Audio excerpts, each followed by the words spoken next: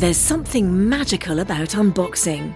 When you unbox BritBox, you uncover a world of British entertainment. Stream the UK's most brilliant series, including new and upcoming seasons of Shetland, Father Brown and Death in Paradise. Plus new originals like Payback, Irving Welsh's Crime and Archie, the story of Hollywood's greatest leading man, Cary Grant.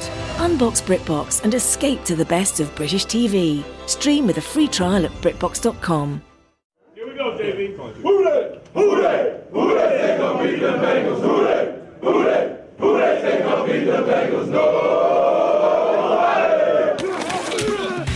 Will the next person that sees anybody throw anything onto this field, point them out, and get them out of here? You don't live in Cleveland. You live in Cincinnati. Let's go! Bengals on three. 1, 2, 3.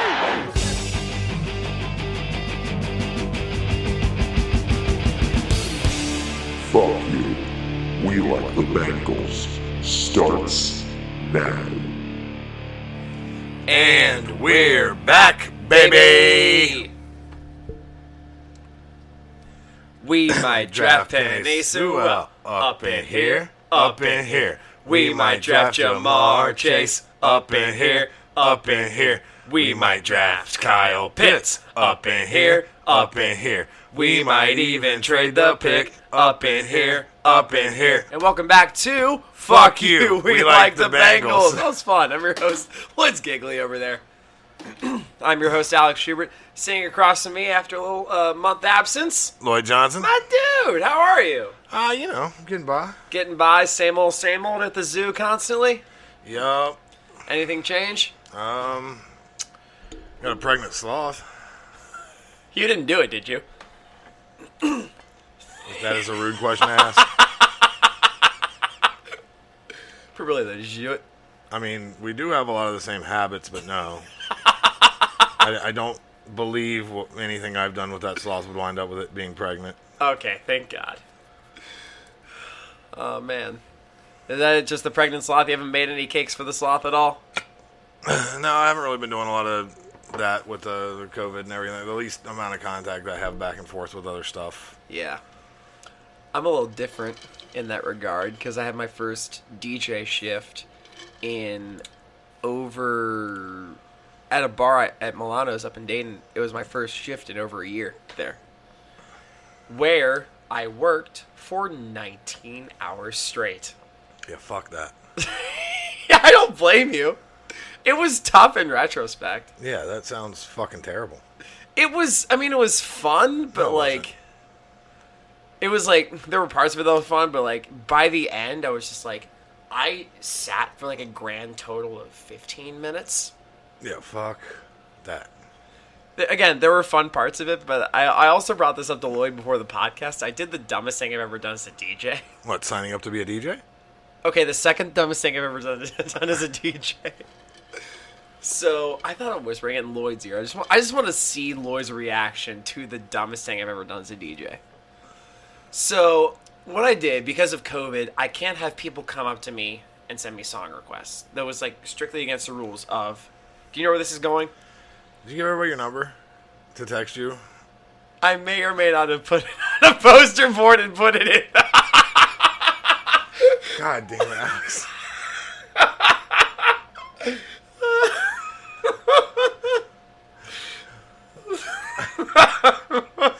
There's sometimes I don't... Like, I want to tell you why it's wrong, but I also want things like that to keep happening to you because it's hilarious. Like, I feel like that's one of those things, like, in the future, maybe just shoot me a text. Like, you think this would be cool? And I'll be like, absolutely not. Do not do that, Alex. That's...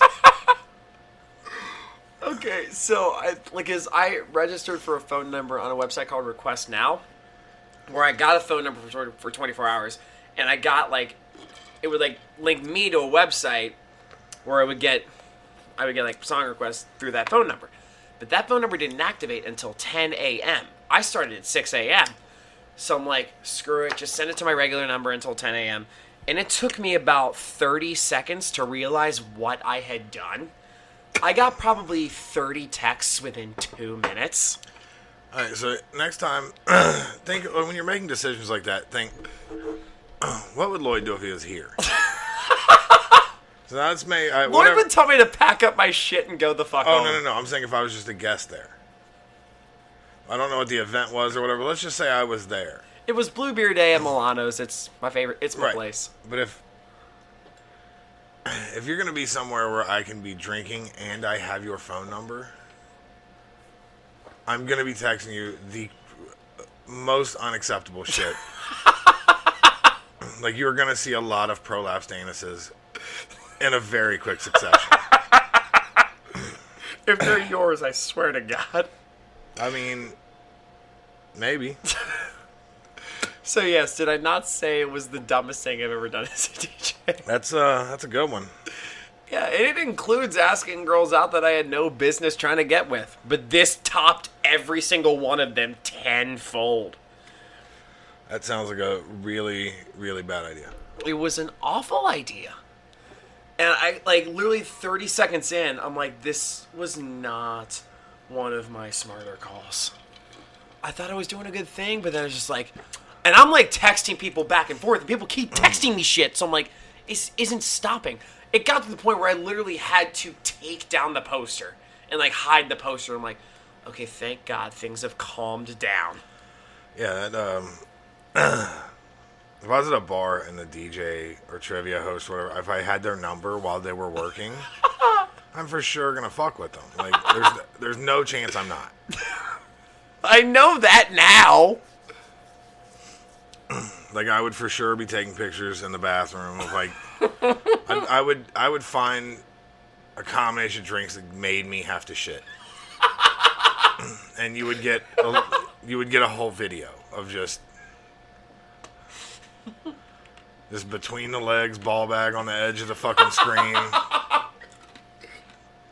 Like, especially if no offense, if I came in and I saw you DJing. Oh, I no offense taken. I'd be like, oh yeah, for sure. Like, this No seems like offense taken seems like whatsoever. a sweet, happy guy. I can't stand a sweet, happy person existing around me. I have to try to destroy that. Yeah, it's kind of what you do every episode. Yeah, it's kind of what I do all day, every day. Yeah, just destroying the souls out of happy people. Like, we get interns at the zoo or whatever, and they come in like, oh, this is my lifelong dream. And I'm like, oh, I'm going to have fun. Oh, how much fun did you have with Wyckoff? Well, he was security, so I didn't...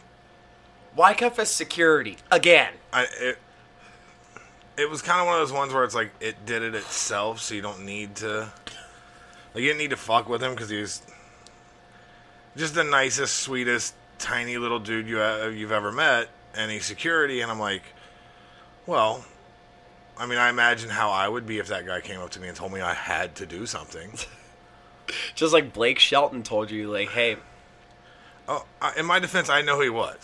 And then Blake... Was it Blake at that point, like, no one doesn't know who I am? He seemed to react as if...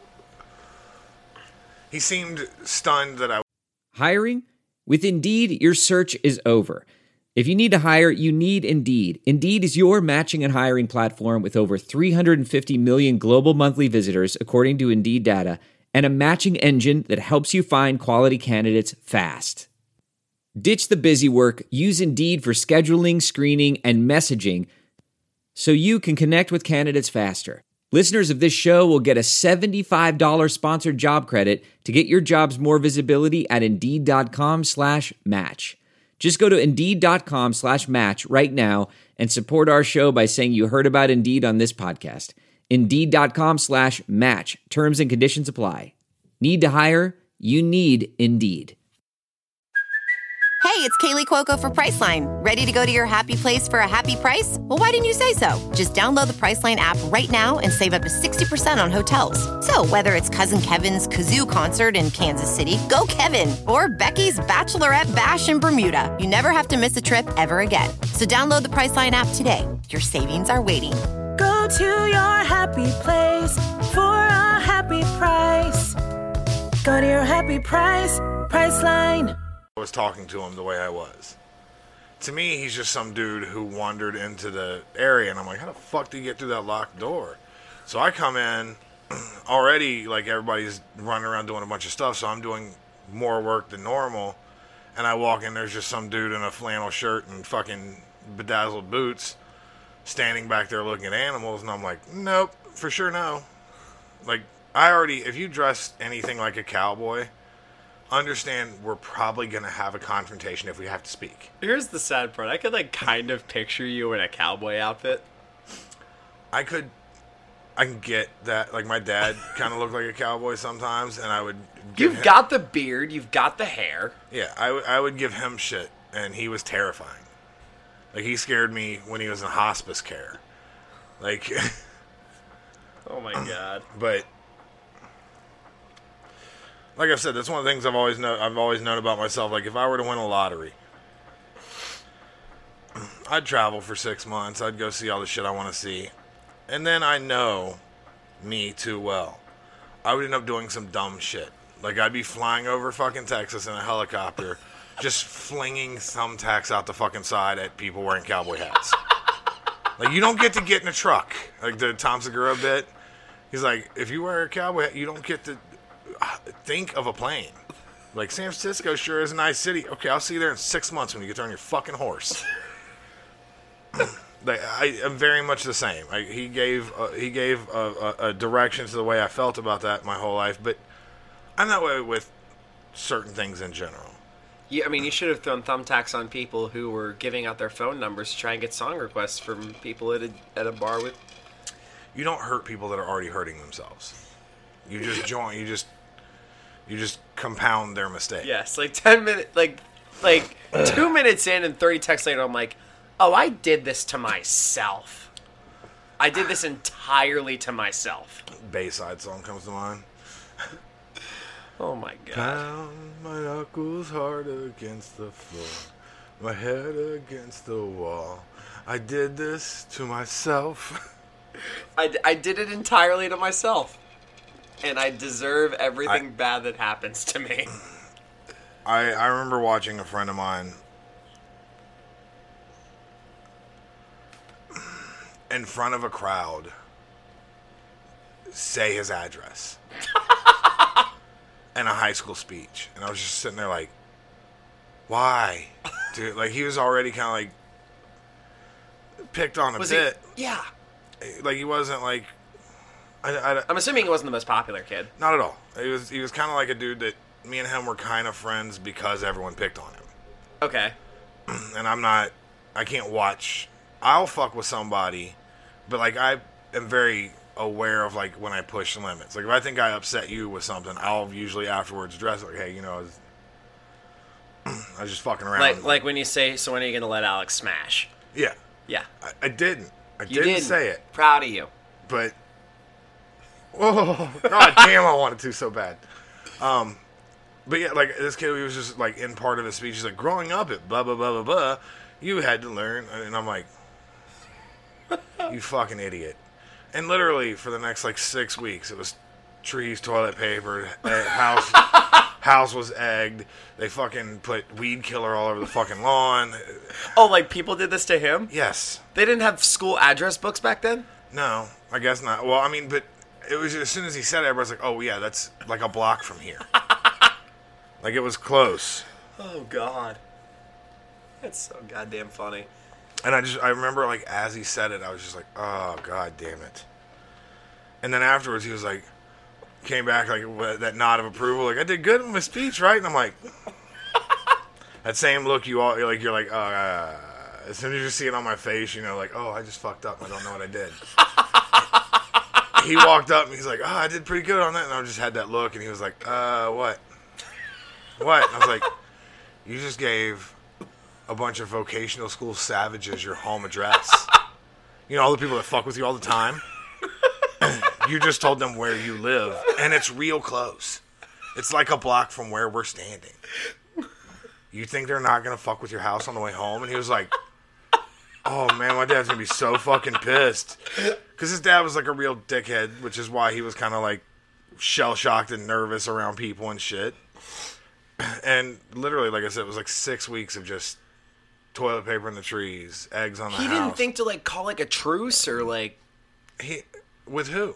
It was everyone. It was like in vocational school, like he was in the electric program with me.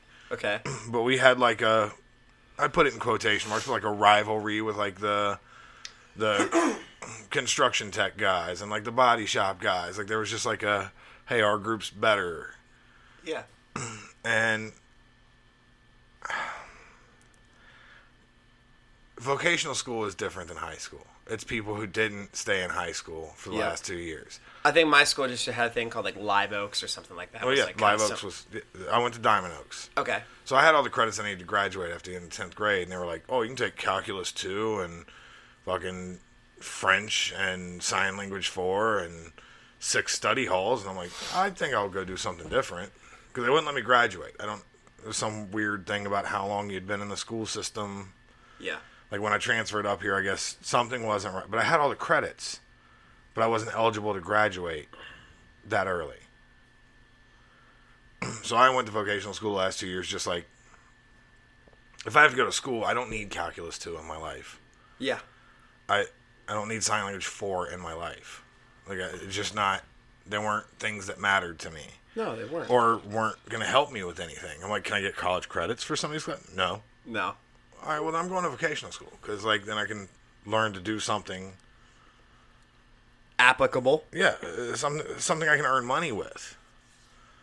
Yeah. You know, at that point, I knew Pizza Hut and selling drugs. Like, man, I bet you like made a lot of money from those jobs. I did. Do you think you could make more like betting on like sports and stuff like that? I wish I'd been able to bet on sports then. And if there was like, were there websites back when you went to school? Okay, not really. Yeah. No. I realized I like, sounded like kind of an asshole. No, but it's a reasonable point. Yeah, it was like really dial up. So. Well, no, I mean, it wasn't quite legal as it is now to do. Yeah, but if there was a website you could go to like, I really wish Bet Online had existed back then. Me too, man. Yeah, because it's that time of the year again, and all eyes are now on pro basketball and the start of the Major League Baseball season. I'm kind of all about that right now. Fucking woo. I'm also playing baseball this year, so. Softball. Baseball. Really? Yeah. All right. Baseball. I see you. BetOnline.ag has all the betting action. In the NBA, the conference races are heating up as teams prepare to make their runs for the playoffs. And if baseball is your first love, BetOnline has you covered.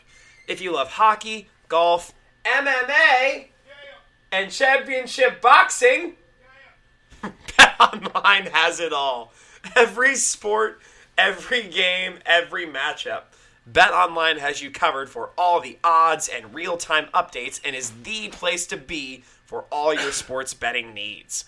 BetOnline is the fastest and easiest way to place and check in on all your favorite sports bets all the time. Head to the website and use your mobile device and bring home the games with BetOnline. BetOnline, your online sportsbook experts. Man, we talk a lot about sports on this podcast, don't we, man? It is a sports podcast. It is a sports podcast, and for good reason, because we both love the Bengals. Yep. And we were talking about the Penei Sewell versus Jamar Chase versus Kyle Pitts debate. Your take kind of surprised me a little bit, but we'll get to that in a little bit. But I think there's we were talking about like an app, like before, like an app that you could use to like talk about like sports, like an iPhone app or something like that. Is there like what's your go-to?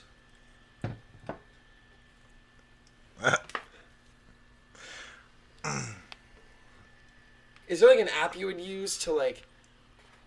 I think there's one I heard of called Locker Room. Locker Room sounds really good. No, Locker Room is absolutely fantastic. It's live and audio only sports. It's a live and audio only sports talk platform. It's absolutely fantastic. You know, do you think it costs money to use? I would think it have to, right? No, it actually doesn't. It's free to download and use. You can talk to me. That's even better. Yeah, you can talk to me. You can talk to other fans like Lloyd. You can talk to people and I'm flailing my arms like a fucking dipshit. You can talk to several people that are like Bengals fans. You can talk to people that are Reds fans if you're a Reds fan. I've even seen that there's supposedly some of the local people that have news. Yeah. Like Bengals. New Nasty Boys, our friends over there, I think have one. And you can talk to insiders in real time. It's perfect for watch parties, debates, post-game breakdowns, all that fun stuff. You can even share your own experiences on the app. Because you can start or join ongoing conversations, watch games together, react to the biggest news, rumors, and games. You can talk with other sports fans, insiders, athletes, and executives in real time. All you need to do is download the Locker Room app free in the iOS App Store.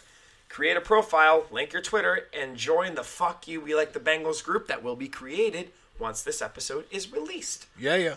Follow me at, I will release a page name shortly after this, probably FUWLT Bengals.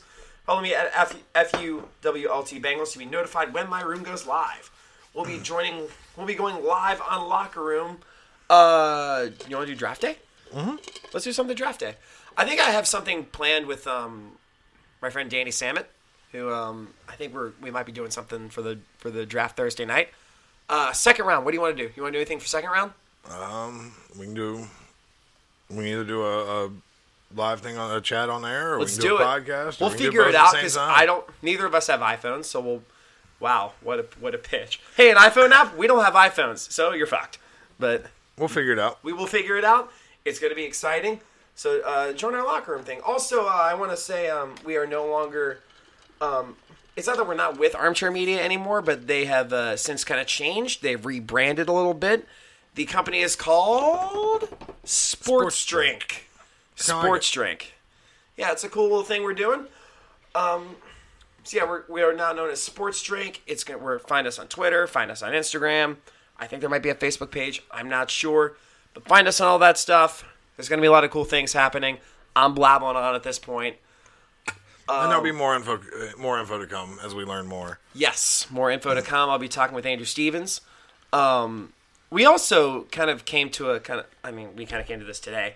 I got, because I'm a member of the Houday Nation group on Facebook, and I got a little, I posted in the group today about, like, hey, like, who do you want us to talk about? Because there's, like, so many draft prospects with Sewell and Pitts and Jamar Chase and Alex Leatherwood, De'Ami Brown, so many other guys. So I was saying, like, hey, who just wants to talk about it on the podcast? And a guy named Andrew Wombold, he said he likes the podcast. So, fuck yeah. Yeah, shout out to Andrew Wombold.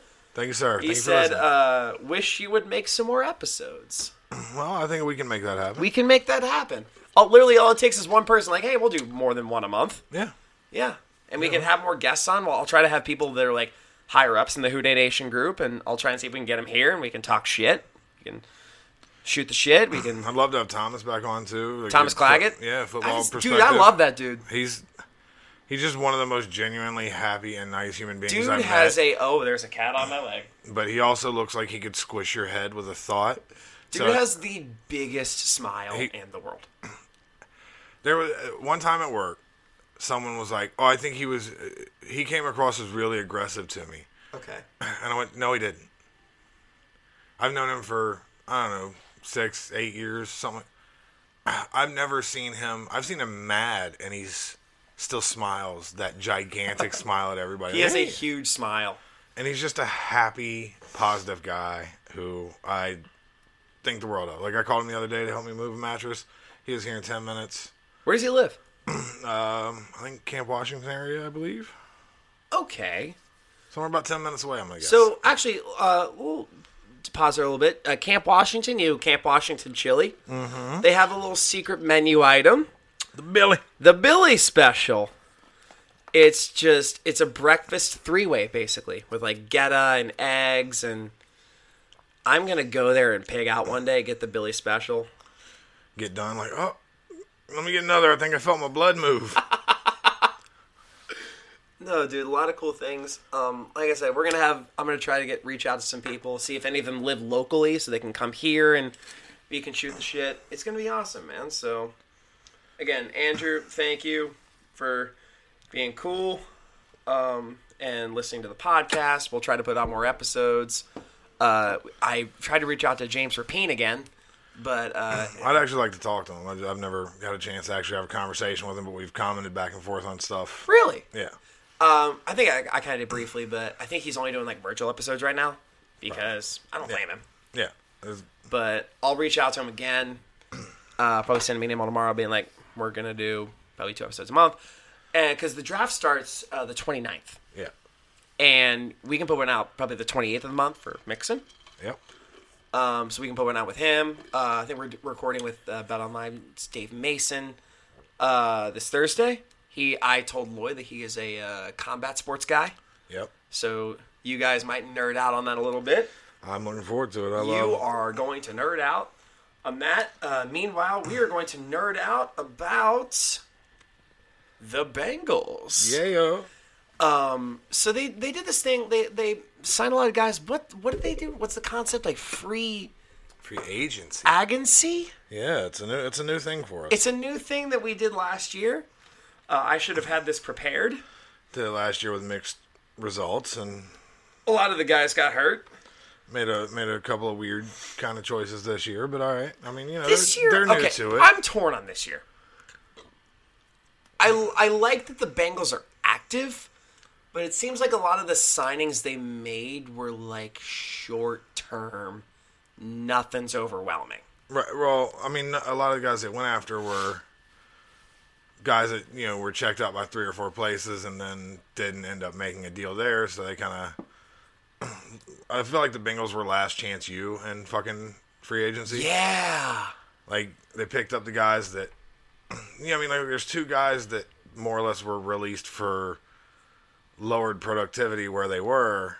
Yeah. And the Bengals are like, fuck yeah, we got him. And we're like, well, yeah, but remember how he sucked the last 2 years?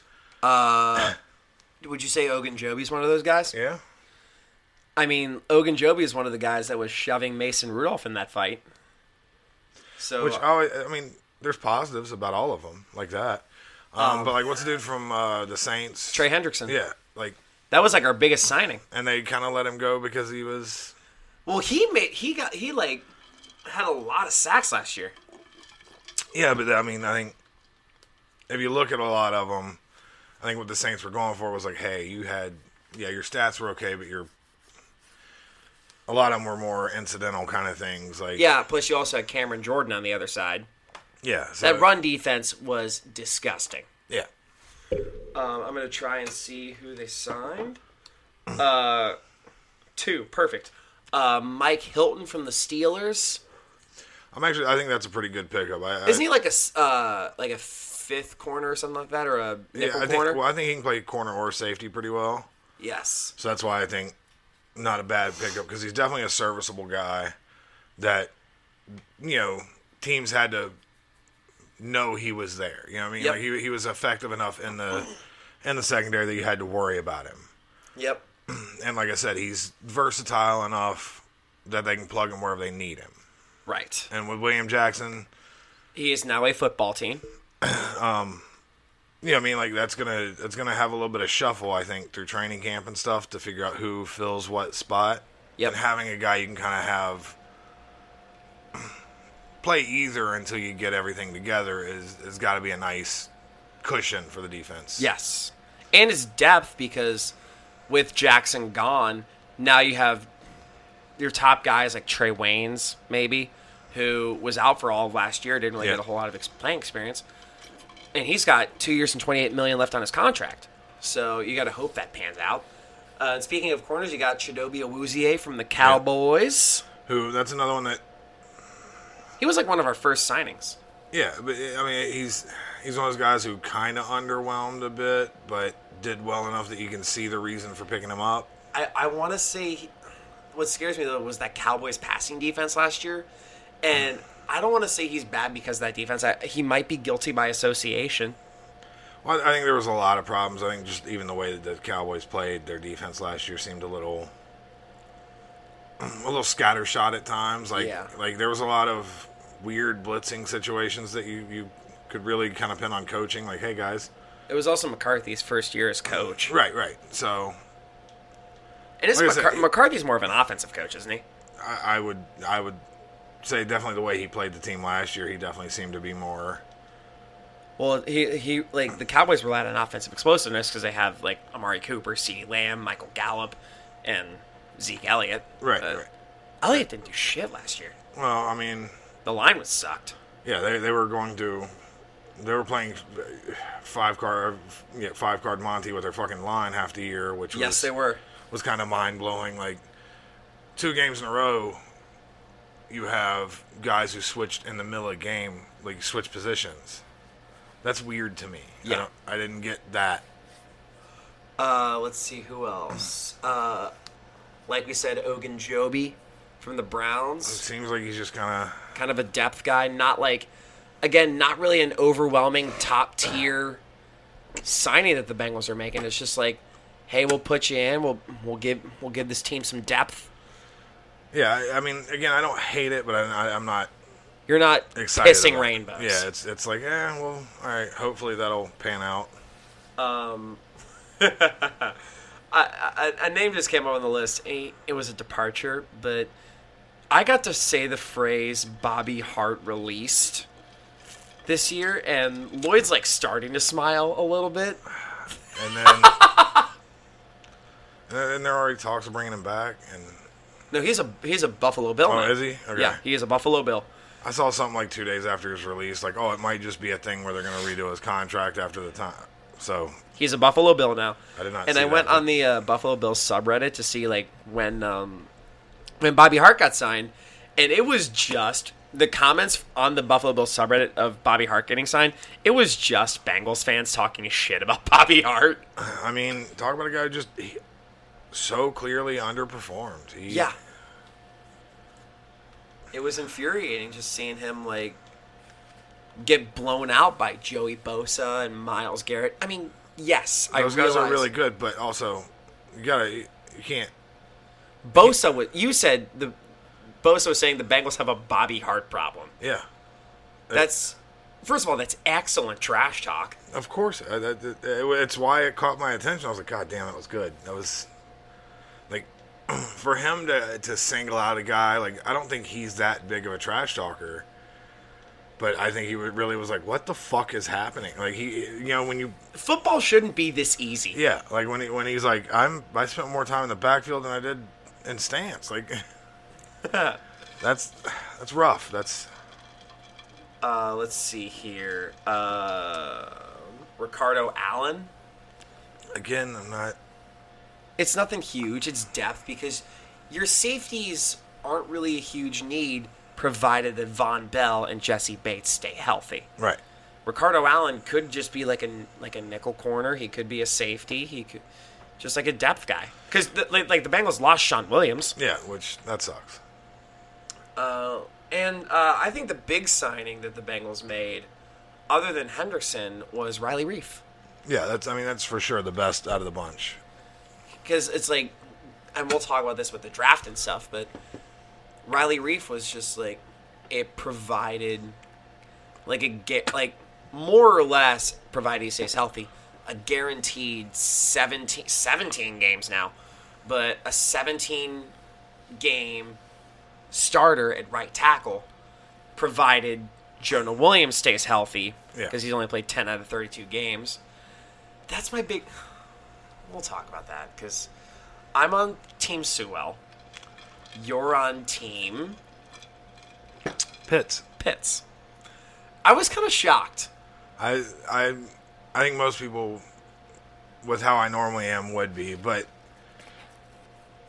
We'll talk about all the guys. There's a lot of guys that are worth talking about. And let's see. So you talk about Pitts. All right. Well, I kind of have to explain it through... I think Sewell's very good, but I think there are guys that are 95% as good as he is. Or 90% as good as he is. That are way cheaper, second, third. That, yeah, maybe it's not the best person at that spot, but still someone who will do the job well enough not to have to pay them first round money. Right. If you're spending first round money and eating up first round cap space, best player on the board. to me, it's one. If I'm thinking I have this young quarterback that has the potential to be a generational, quote unquote, quarterback, why not get him a guy who you see a guy like Pitts every 10 years? I hate to bring up this side of the argument because first of all, the Pitts versus Sewell versus Chase debate has made me lose my goddamn mind. Because the thing with the debate though is there's validity to every single side. Oh, without question. I understand all of them. I mean, I have a harder time with Jamar Chase over everyone else. I understand him a lot. We'll talk about Pitts first. Well, I mean, again, this is part of why I think Pitts should. Yes, Jamar Chase looks like he's the best receiver in an underwhelming receiver class. You know, the top three are like, none of them are huge. If Jalen Waddle goes to the right situation, he might end up being the best of the three. Right. I see Jamar Chase as a guy who most of his stats went up in the first half of a game. And you were saying the same thing with Sewell. Yeah, Sewell's the same kind of thing. Like, when you watch his highlight reels, it's all first and second quarter stuff where he looks great. And then when you see, like, the why not Sewell, you see the end of the game, and he's fucking sucking wind and moving slow. And granted, and I'm going to say, the same reason he's a pro might be the same reason Con. He's 18. Yeah. He was 18 when he was playing college football. Right. So, I mean, he has more question marks to me than Pitts does. Jamar Chase, there's a lot of those guys you see in college that are a little smaller than Devontae Smith is a big example. That look great, and then they get in the NFL, and it just, you know, the corners are a little bigger. They're faster. Yeah, and because in college, it's a lot easier to be a speed demon. Look at, like, I was saying this before. Look at John Ross. Right. It's easy to be a speed demon when you're in college because when you're a speed guy, you're making uncontested catches. And I just, for my taste, I think Chase made it was a little too much of that. It was a little too much of him having clean breakaways and nice catches when no one was around him. He also was like, I was reading Chase's scouting report. He's like, he's phenomenal with a contested catch. He's granted, a little short. Yeah, and short arms and all the things you kind of have to worry about with a receiver transferring over. And also, Chase, this is obvious, but Chase is not growing. No, he's done. Yeah, he's done growing. He's chewing that, I swear to God. But I don't know. I just, for me, the safest pick is Pitts. And everybody goes like, oh, there's guys like Vernon Davis who never... I can't think of the last time I saw tape on a guy who looked... He is like if Mike Evans was a tight end. I mean, he's like Megatron-esque, that come get me kind of receiver. DK. He's a guy who definitely went out of his way to get better at, like, learning to block and stuff. Like, he went on his own and did stuff to get better. Not even being asked by his coaches or whatever. Like, he just wanted to be better. That's the kind of thing you can't teach someone. You can't teach someone to want to get better. Yeah, you can't teach someone work ethic this far along. They just have to have it. And he's definitely a guy that does. His catch radius is, I don't know, fucking Jupiter? Yeah. I mean, his arms are longer than some of the safeties in the fucking league. Like, I have a hard time thinking that you pass up on this guy, and then you have to play against him too. Like, that guy has the potential to be the Kelsey, the what? Think of a tight end. I get it. And so my thing was like and I realize Pitts is different. I 100% get that. You got to realize when all of the best tight ends in the league were drafted, I get that Pitts is different. But Kelsey was a third rounder. Gronk was a second rounder. Again, drafting tight ends, I get it. I so get it. It bothers me so much. I've never seen this before. A part of the reason why I can't get on board with Kyle Pitts totally is because I've never seen this before. Right. And I don't know how to process it. Well, I think that's a guy who he could have played receiver easily. He should be one. But why not have an extra receiver that can also block? Like, he played halfback a bit at times. Like, he ran. Like an H-back? Yeah. Like... And he's a guy, like, in the backfield, he could, like, maul motherfuckers over. Yeah, it's a big boy who ran, like, what, a 4.4? 4.44. Get the fuck out of here. He ran a Blake Maitland. 6'6". The guy's gigantic. He's only going to fill out more. I think I have a couple hesitations. My hesitations with drafting Kyle Pitts are not against Kyle Pitts himself. Right. I have nothing against Kyle Pitts. He's number 2 on Mel's big board. I get why. And you and I kind of disagree about this. But, and I've said this multiple times, the emergence of Kyle Pitts has made tight end for the Bengals seem like more of a need than it actually is. Well, right. I think Drew Sample is doing a very good job. You don't like Uzama. I haven't seen a lot of a lot of drops, a lot of missed blocks, I think he's good, but not.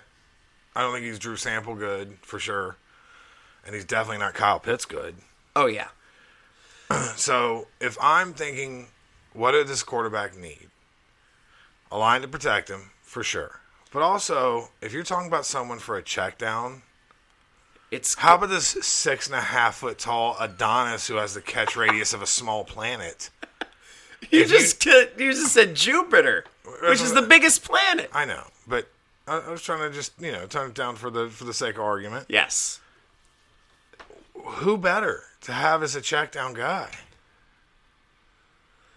He can block and then run out 6 yards and save a second down play.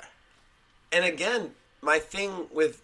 I have nothing against Kyle Pitts as a player. It's just that I don't think that's where the Bengals' number one priority is. Right. My personal prediction for Kyle Pitts. Look at 4 through 7 in the draft. Atlanta, Cincinnati, Miami, Detroit. I don't think any of those teams have a significant need for a tight end. No, but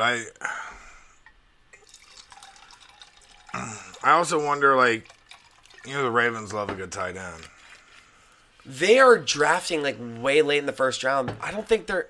But there's already been talks of there. I mean, on some of the Ravens stuff that I've seen, they talk about, the potential of trading this spot and then picking up other needs here. There's a very reasonable and clear path that they could take where they do end up trading away their first and a third and whatever to try and grab him. And I don't want to have to see that guy across. I don't see. It looks like the Ravens are drafting at 18. I don't see the Ravens trading up that high. I don't either, but if they did, goddamn. You had the chance to stop that and didn't. For a decade. You know who is actually what team is actually coming to his highlight reels? Jerry Jones is coming to Kyle Pitts. Yeah. I could see it. How many games did Witten save for the Cowboys? How many games did Graham save for the Saints? If you use a tight end well, they can be such a weapon. Yeah. And the Bengals... We had Eifert, who was, our leading receiver twice? That is an anomaly to me. That's okay. The only time the Bengals have ever used a tight end. But here's the thing. It was on the weaker side of the offensive line, still building at that time. And he was a good check down guy that got a lot of yards, a lot of touchdowns, and did really well. Granted, the season that Tyler Eifert did really well, I think the Bengals went 12-4. But that's also because their offensive line was filthy. They had A.J. Green. They had Marvin Jones, I believe. They had Mohamed Sanu at the time. But Tyler Eifert was still... Yeah, Dalton was playing at an MVP level because he had literally every single fucking piece around him playing really well. But it allowed A.J. McCarron at the time to have... Who was the number one receiver? It was Green. Well, no, I mean, the 2 years that Eifert was basically the number one receiver as far as touchdowns and blah, blah, blah. Was it not Green? No, there's years that it was Green. There's years that it was Eifert. There's a couple years that where Eifert had, comparable stats. I'm sorry. What's his name? What did I just say? Eifert. What's his name now? Oh, Glass Kyle? Yeah. I'm sorry. That was a fucking good joke. Yeah. Well, it's your joke. Of course you're going to say it's good. It's just, to me, when you're drafting at 5, you have a need. There's a reason you're at 5. You have a need. And I get Kyle Pitts' skill level. I 100% get how good he is. I get how good he could be. I don't see tight end, even Kyle Pitts, as a glaring need. I don't either, but I think you take the best guy on the board. You're going to pay that money. What are the chances that he's there at 5? Pretty good. You might see 4 quarterbacks. You could. You're going to see 3. Right. You're going to see 3. You might see 4. I think the chances are pretty decent you're going to see 4. Yeah. So I think we're going to have the pick of all 3 of those guys by 5, or at least 2 out of the 3 of those guys by 5. At least. It's because Atlanta's probably going through the same shit. Right. They're having the same debate because Julio Jones is an aging receiver. Hayden Hurst is fine, but they don't really have anyone under him. Think of Hayden Hurst and think of Julio Jones, if he's healthy, Calvin Ridley, Hayden Hurst, Kyle Pitts. That's a problem. Yeah, it's a huge problem.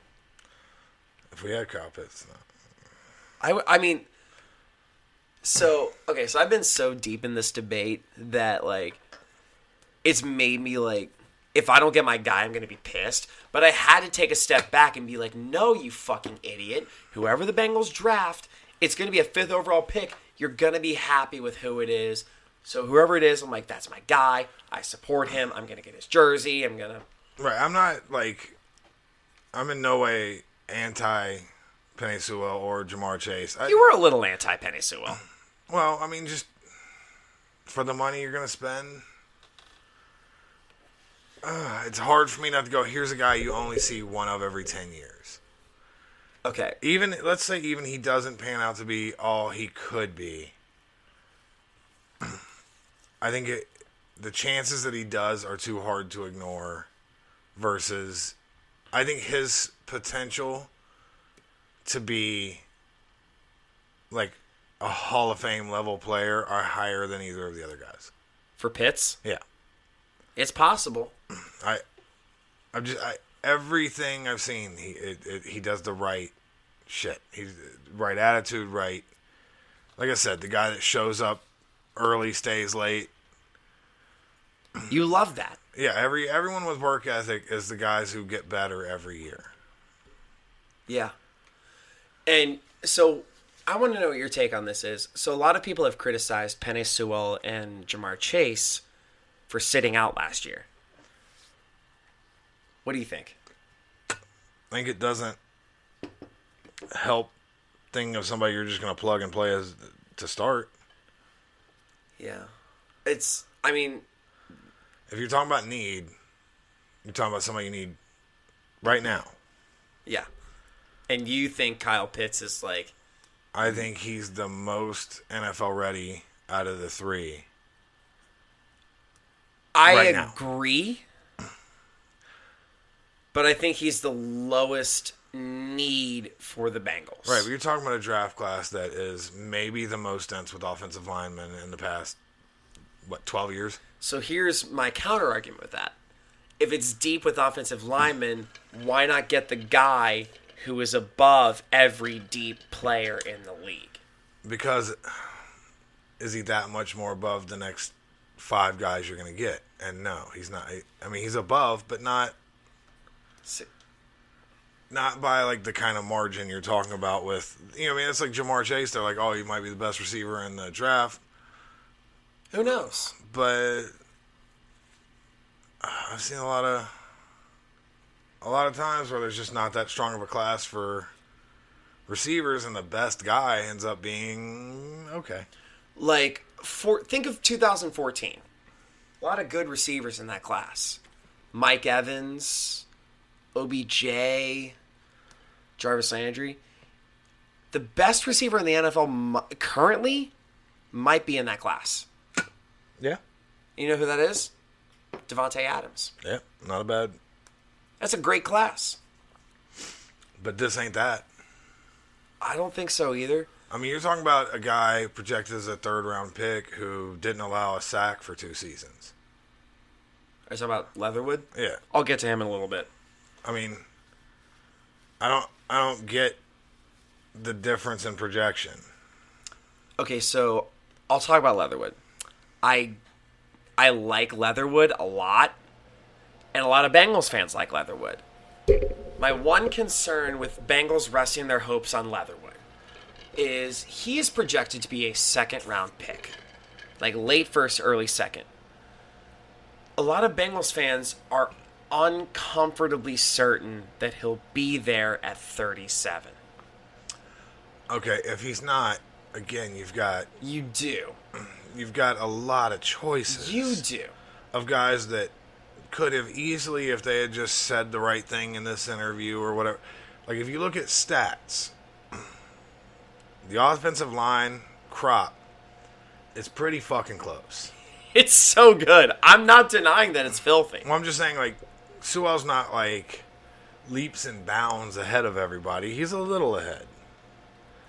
I do think of all the players, he is the one by far with the highest ceiling. Maybe. See, if not here's him, here's the other thing. I think a lot of the best tackles you've seen. We'll use your own.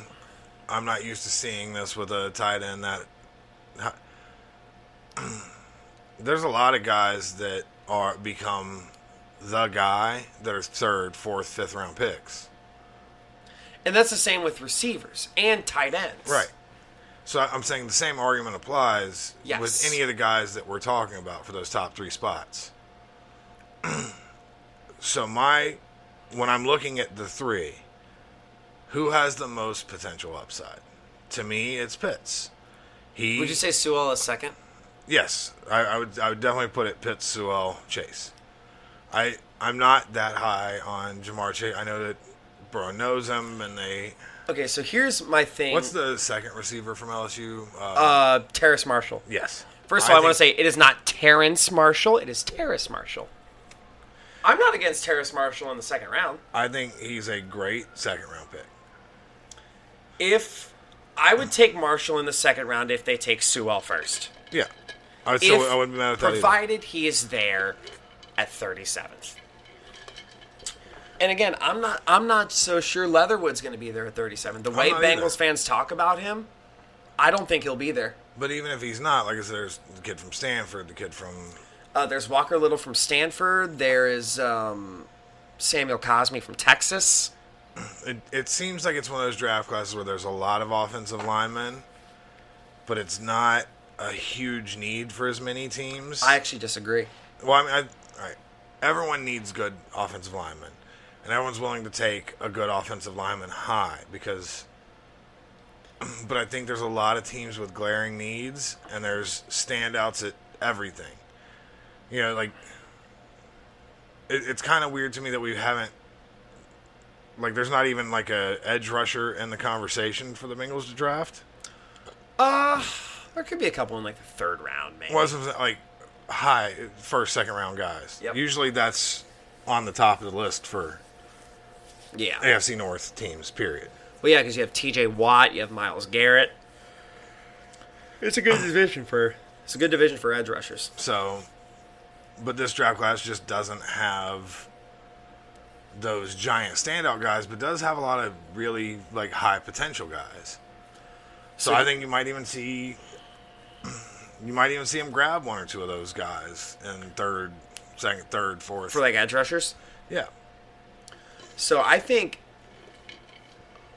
So you don't think the Bengals will draft Pitts? I don't, but I want them to. I don't think they will either. I kind of flip-flop with like Pitts and Chase as my second choice.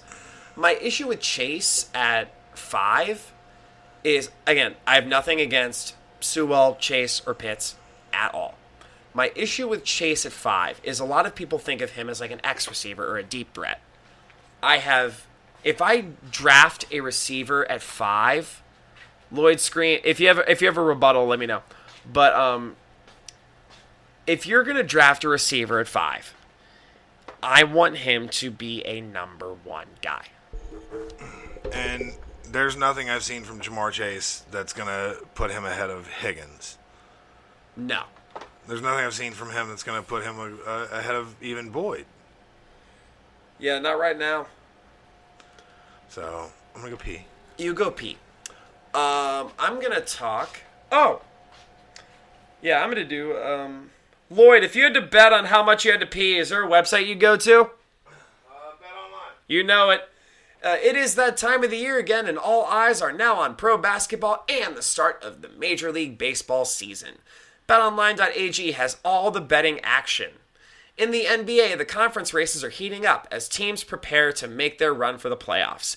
And if baseball is your first love, it is one of my first loves. Sorry, Lloyd. BetOnline has you covered.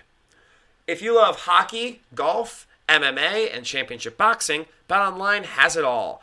Every sport, every game, every matchup. BetOnline has you covered for all the odds and real-time updates and is the place to be for all your sports betting needs. BetOnline is the fastest and easiest way to place and check in on all your favorite sports bets all the time. Head to the website or use your mobile device and bring home the game with BetOnline. BetOnline, your online sportsbook experts. Now, Lloyd, I know we're inside. Where are you? Lloyd? You all right? Well, now that Lloyd is doing God knows what, I'm going to do one of our newest sponsors. So you work outside, right? Yep. Do you wear sunglasses when you work outside? Yeah. Do you? No, I don't like things touching my face. Can I touch your face? No. Please? Do you like having hands? I like having my big hands. Okay, then, yeah. But yes. But no, dude, it's like Kanon sunglasses. I do like a good pair of sunglasses when I can stand them. Yes. And I think Kanon sunglasses, man, I think they're our newest sponsor, so we're going to shout them out. Because like I said, your outdoor experiences could be better. Clearly better. Kanon sunglasses are made exclusively with polarized lenses for optimal clarity. Using Japanese optics, Kanon's lenses are clearer, lighter, and stronger than other lenses and are nearly impossible to scratch. With frames handcrafted in Italy, Kanon sunglasses elevate your experiences outside with a degree of clarity beyond your wildest imaginations. Use the exclusive code KanonCast15 at Kanon.com and receive 15% off on your first pair. That's KAENONCAST15. Kanon. Clearly better. Clearly better. They're gooder. Just like how I think Penei Sewell might be clearly better than the rest of the class. It might be clearly better. I just had to segue to that. I liked it. Just how Kyle Pitts is clearly better than Pat Freiermuth. Yeah. Just how Jamar Chase might be clearly better than Jalen Waddle or Devontae Smith. Might be. Man, I know. So I'll talk about Devontae Smith for a second. People doubt him because of his size. But obviously Devontae Smith has had his whole career has had people doubt him because of his size. Which, I mean, there's a reason for that. Yeah. He's like, what, 5... How fucking tall is Devontae Smith? I believe he's 5'8". Let's see. He's not a big dude. He is... Oh, he's 6'1", but 174 pounds. Oh, okay. He's tiny. He doesn't look that tall.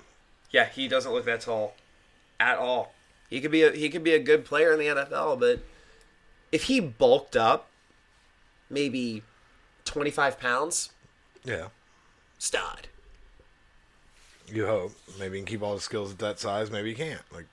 Yeah, because he's like kind of like the nimble, quick receiver, the nimble, quick playmaker that Mac Jones is able to play to. Right. So I mean, but that's always the risk with guys like that is, you got guys who can bulk up and be good, like fuck, I had his name just a second ago. Who is it? Give me some context clues.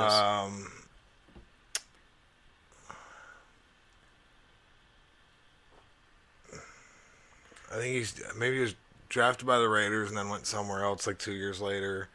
And Amari Cooper? Maybe. My brain, for whatever reason, just completely skipped on the thought I was having. I apologize for that. You know what, Lloyd? It's one of those guys where it was like, oh, he's too small for this. He needs to bulk up. And then eventually did and kind of managed it. But there's also, they wanted John Ross to bulk up. And because like we said, the Bengals learned this. They learned this very clearly. John Ross. It's like Why Your Team Sucks said. I don't think I'll ever forget that John Ross was drafted before Patrick Mahomes. Yeah. That is earth-shatteringly scary. That's madness. Yeah. I mean, obviously in retrospect now, because I didn't really follow the draft that hard that year, but I'm like, John Ross. I knew John Ross ran the fastest combine time. I'm like, oh, okay, right. I'll take it. But you can't judge a guy just by his combine numbers. Well, I mean, the Raiders have been drafting for speed for years, and it's bit them in the ass more times than it's worked out for them. Like I say, fast receivers are the guys at fast 40 times are the kind of receivers that make the Raiders come. Right, and then get hurt a lot. Or they underwhelm. It's like what they try to do with it's how they tried to help Jamarcus Russell. Because Russell, I mean, they couldn't help Russell's fucking eating habits, but they drafted guys that were fast and they reached for Darius Hayward-Bay at 9. Yeah. And that didn't help them at all. Hayward-Bay was a fine 4 receiver, but he was not he was not going to ever be a number 1 guy. Fuck no. Nelson Aguilar was a fine pick last year. He ended up being a decent deep threat, but when you only got one trick, it's easy to plan against that one trick. Yep. When you have guys that like they just signed John Brown. And I like John Brown, but I think that whole team of Henry Ruggs, John Brown, they're a one-dimensional receiver core. Granted, you have Hunter Renfrow in the slot, but your other 2 top receivers are. I'm gonna say John Brown number 1 and Henry Ruggs number 3. It could be the other way around. Yeah, I mean that's a tit for tat kind of. Yes. Could be either. Could be neither. Okay. So like I was saying earlier, I don't like with Jamar Chase. I like Jamar Chase, but I'm not crazy about the idea of drafting a deep threat at 5. I'm not. Lloyd just threw a pencil at his cat. It's on a counter. But yeah, I'm not crazy about the Bengals drafting a deep threat at 5. Like I said, if you're drafting a guy at 5, you want him to be your everything tight end or your everything wide receiver. Yeah, and I don't see Chase as your everything wide receiver. I see it as the guy that he's going to be your 4 receptions for 70 yards, maybe a touchdown a game. In your occasional 9 to 10 yard reception game, or 9 to 10 reception game. Yeah, I don't mean to sound like I'm shitting on the guy. I don't see him as. In most draft classes, he's not a number 5 pick.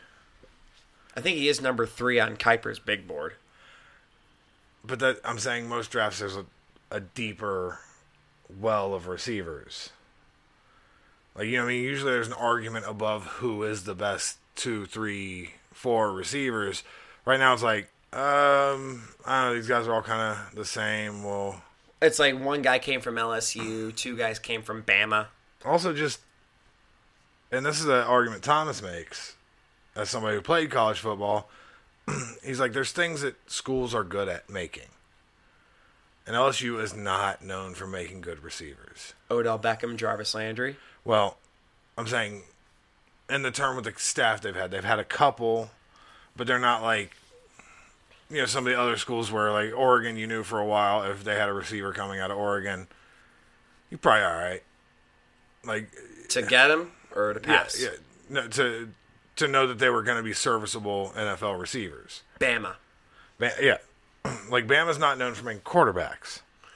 That's, okay. I am wildly perturbed by the hype around Mac Jones. I don't get it at all. It's because he's throwing to guys that are like, he's throwing to guys that are going to be first-round picks. His running back in the backfield, Najee Harris, is going to be a high to mid-second-round pick. And might actually be being underrated by a lot of places. I agree. People are saying diet Derrick Henry with him. Right, where he might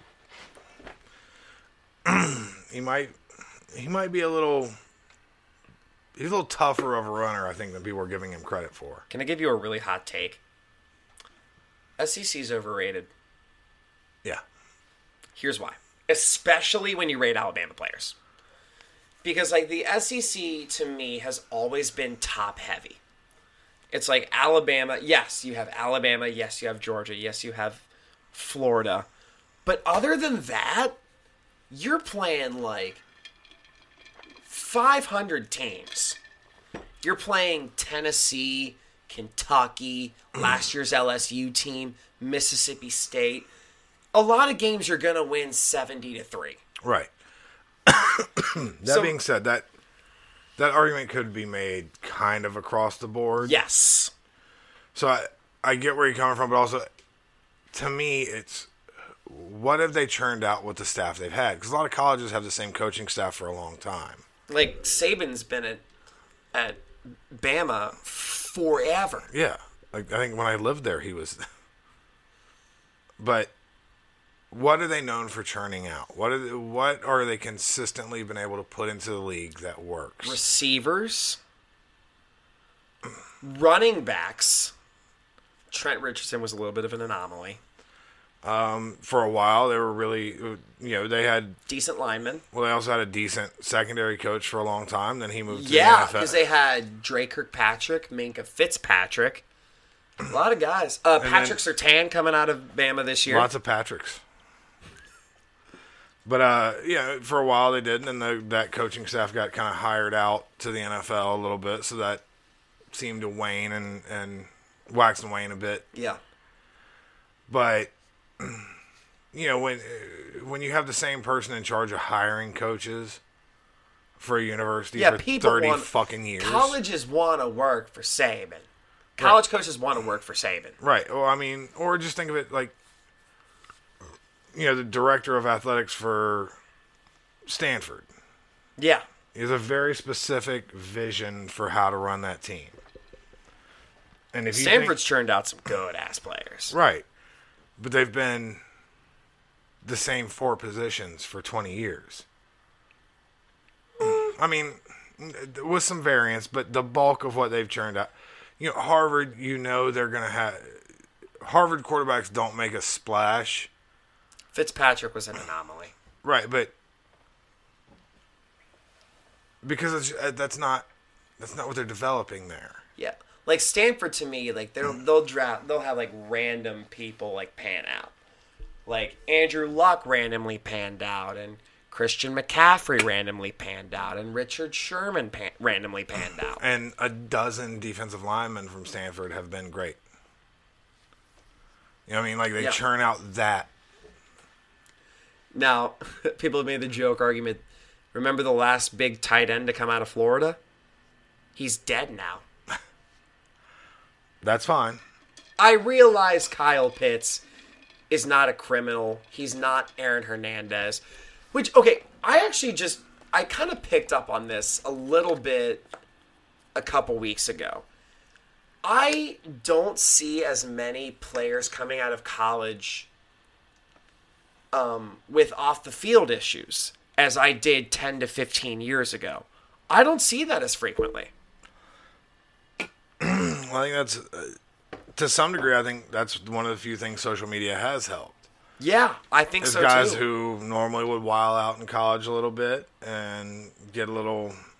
I don't want to say the T word, but... Yeah. Yeah. So, in the age where everything matters... Like it's the age where it's like every move you make is put under a microscope. And you just have to, like... You have to say all the right shit and put on a fucking happy face. Yeah, like I have a couple of buddies that went to UNLV, and the stories they have about, like, the football players, and oddly enough... It's Vegas! And oddly enough, Tommy Loren, because they went when she was there, which is a whole different... Oh, that's right. You did tell me about that. Tommy Lahren? Yeah, that's a whole different conversation. But, like, the shit those guys would talk about, because they were, like, one of them literally was in sports medicine there, and he now works over at Ignition Sports, and, like, he's the one that sent me of, like, the video of Marcus Hunt doing a backflip. Yes. And some of those dudes have stories that I'm like, oh, I'm almost impressed by the way these guys party, and I've got stories. Yeah, I didn't say you didn't. I've done my share of partying, and I have a little higher bar, I think, than a lot of people would for what is too much. But definitely some of the stories that came out of UNLV for a few years were for sure too much. Like with Tommy Lahren? Well, with the guys I know that were there at that time, where things got a little lax with the school as far as their discipline stuff, and everybody kind of got a little too... Oh, what better city to have a lack of discipline than Las fucking Vegas? Right. So, I'm talking about, like, he's mentioned guys that played for UNLV that had, like, a $10,000 open line at every casino in the fucking city. Oh, yeah, that can't be legal. No. Especially if you're a college athlete. But it's... You know, they're not actually giving them anything. They're just letting them play against money that doesn't really exist. That doesn't surprise me. Yeah, it's like... But, you know, one of my buddies, not the one that works at Ignition, but one of my other buddies who now works for a law firm, yeah, he came out of Vegas and works for a law firm. He's exactly who you think he is. He's the third flunky on Better Call Saul. That is him. He's that guy. I love him to death, but he's not someone you would trust with anything, ever. No, I don't doubt that. And he wouldn't be upset by me saying that. Yeah. Well, it's like are you really getting, like, trustworthy people that work in law? But he's told me stories of, like, 4 or 5 day benders where everyone's on Molly and blow. And fucking strippers. And then just show up to the game, like... looking like a fucking zombie. And we're talking like the bad boys of the 90s, like the team that went undefeated. Well, I'm talking probably a little past that group, but when everything kind of got lax because there was such a high... everyone was so high on some of the teams that had come like a few years before them that they kind of just gave them a little more free... People wanted those, like, badass motherfucking... undefeated UNLV teams. Yeah. And it sounds like it was pure madness. But now there's guys, if you get 1 or 2 strikes, they literally won't let you post shit on social media without it going through somebody. Really? Yeah. Like, they're not even allowed to post shit without approval. Wow. If they want to maintain their scholarship. That's insane. I remember I went to, I think I might have brought him up. I went to elementary school with a guy who was like a highly touted, like, quarterback coming out of high school. He was supposed to be, like, the heir apparent to Cam Newton at Auburn. and he got in trouble. I think he got like a public intoxication charge, and like when that happened, he was like kicked off the team. Yeah, Auburn don't fuck around. So my grandpa taught at Auburn. My uncle currently is like the head of construction and yeah, Auburn doesn't fuck around. My whole family. That's where my grandparents lived, was Auburn, like 3 blocks from the university. Yeah, my grandpa ran a vet clinic right by there. That was part of the vet program. He taught there for 28 fucking years or something. That's a school that they don't give a shit. They'll can you for being rude. Yeah. You know what I mean? Like, oh yeah, you grew up a Bama guy, so you like. Yeah. In what city was it again? I grew up in Crawford, Alabama. It just sounds terrible. It is. It wasn't on Google Maps until like 2013.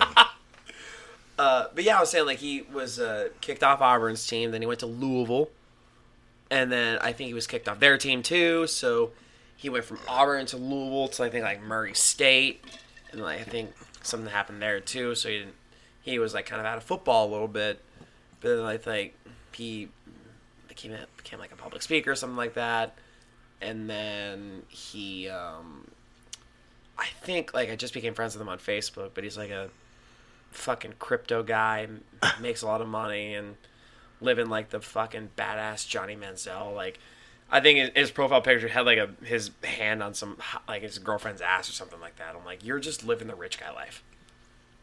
But yeah, I mean, I think Zeke colleges, Pike, in case you're wondering. I don't think there's a lot of colleges that are willing to put up with the shit they used to be willing to, because it's way too public now. It's way too recognizable when somebody's acting like an asshole. Mm-hmm. Like, I think there's I can't remember the one kid, he went to somewhere and then he got transferred to Moorhead and then somewhere else, and then they were just like, yeah, we're done, man. And he was touted as being a guy who was going to be good. I think he was a defensive tackle or something like that. So, Isaiah Wilson, for example. Yeah. He was an offensive tackle, first round drafted. I want to say Georgia? I think it was Georgia. Might have been, yeah. But he was drafted by the Titans. First round pick, played one game in 2020. And he was just like, fuck this, I'm done with the Titans. So the Titans traded him to the Dolphins. Like, because the Titans were done with Wilson too. So they traded him to the Dolphins for, like, I think, like a late round pick or something like that. And then, like, days later, he, like, failed a physical or something like that. And they caught him. Yeah. It was like, yeah, fuck you, we're done. We tried everything we could to help you, and you just didn't want to work. Well, if you remember back in the day, there was that college coach, and they talked about Ndamukong Suh, where he's like, I wouldn't keep him on my team. Well, because he's like a violent player. Right. Well, I mean, but also just, the coach was like, this isn't a guy that works well on a team. Yeah, I don't think so either. And, that was a big thing once he started getting in trouble or whatever. You'd see that interview with the coach from way back where he was like, I wouldn't want him on my team. Like, we had to get rid of him, blah, blah, blah. So I think, yeah, you're gonna see less and less of the troubled guys getting... Yes. Like Ryan Leaf, for example. Yeah, I mean, kinda, yeah. You're still gonna have that, like... Also, here's the take I have. This year's quarterback class might really suck. Yeah, I'm, Because Trevor Lawrence is going to the Jags.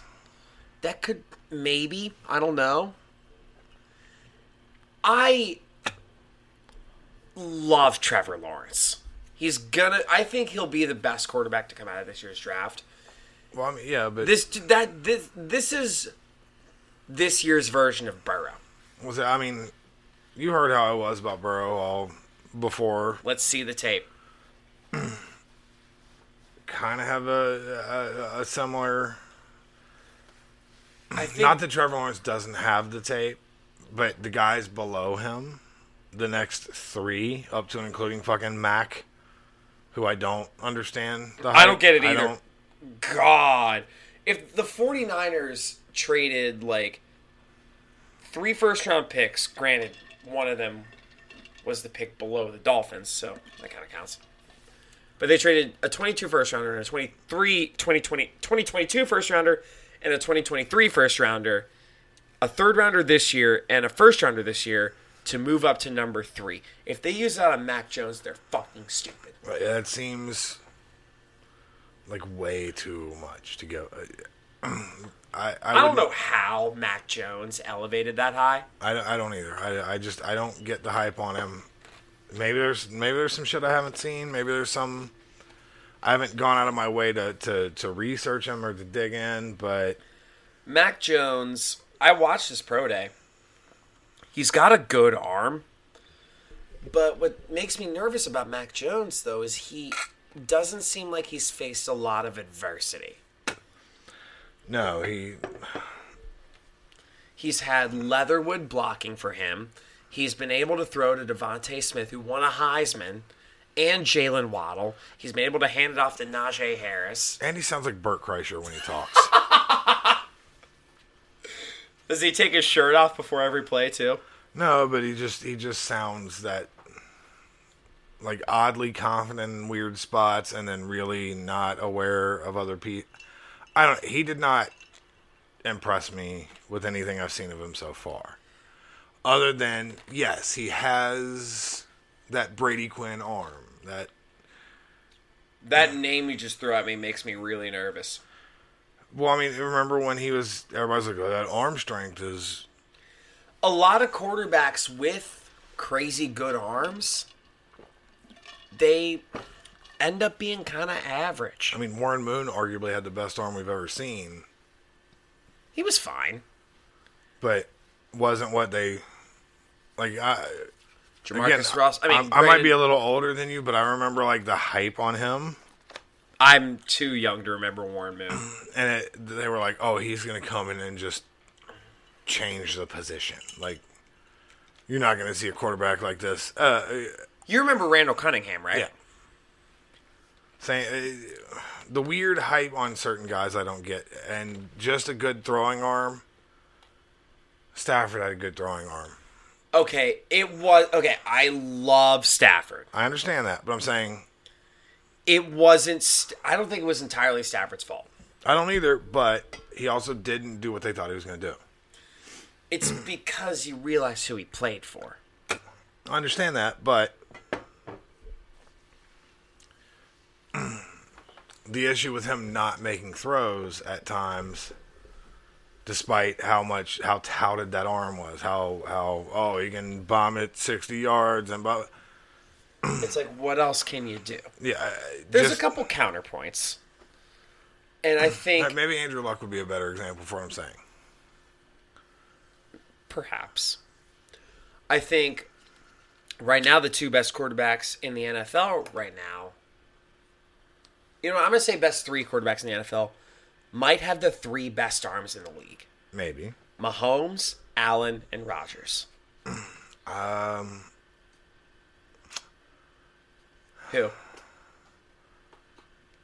I don't put Rodgers that high. Even though he just won an MVP with only one really good wide receiver? Yeah, but also, again, when you have the line... Yeah. Peyton Manning looked like God for 3 years because he had... 13 seconds to throw every ball. Yes, he did. And he also had Marvin Harrison, Reggie Wayne, Dallas Clark. Right, that's what I'm saying. Someone can look better than they are. And I think Rodgers has a little bit of that on his side right now. Perhaps. Even though they glaringly needed a wide receiver and drafted, let me check my notes, Jordan Love. Well, again... If you have 10 seconds to throw it, do you need that receiver as much as you think you do? Or I don't think so. Right. I mean, like, his line was good enough that they almost never use a back to block anything. Like, their running backs almost never pick up anything. For the Packers? Yeah. Aaron Jones has been a very solid running back for the Packers for a little bit. Right, but I'm saying he hasn't had... They don't utilize him as, like, picking up the blitz as much as a lot of other teams have to do. Yeah. Like, they trust the line. They trust their... Again, a team that utilizes blocking tight ends well. The Bengals, which I don't know... I was referring to the Packers. Yes. Well, Tanyan, like, kind of stepped up as a receiving tight end last year. Well, yeah, but what I'm saying is normally they're not a heavy using a tight end team. Yeah, I mean, again, Tanyan had his moments last year.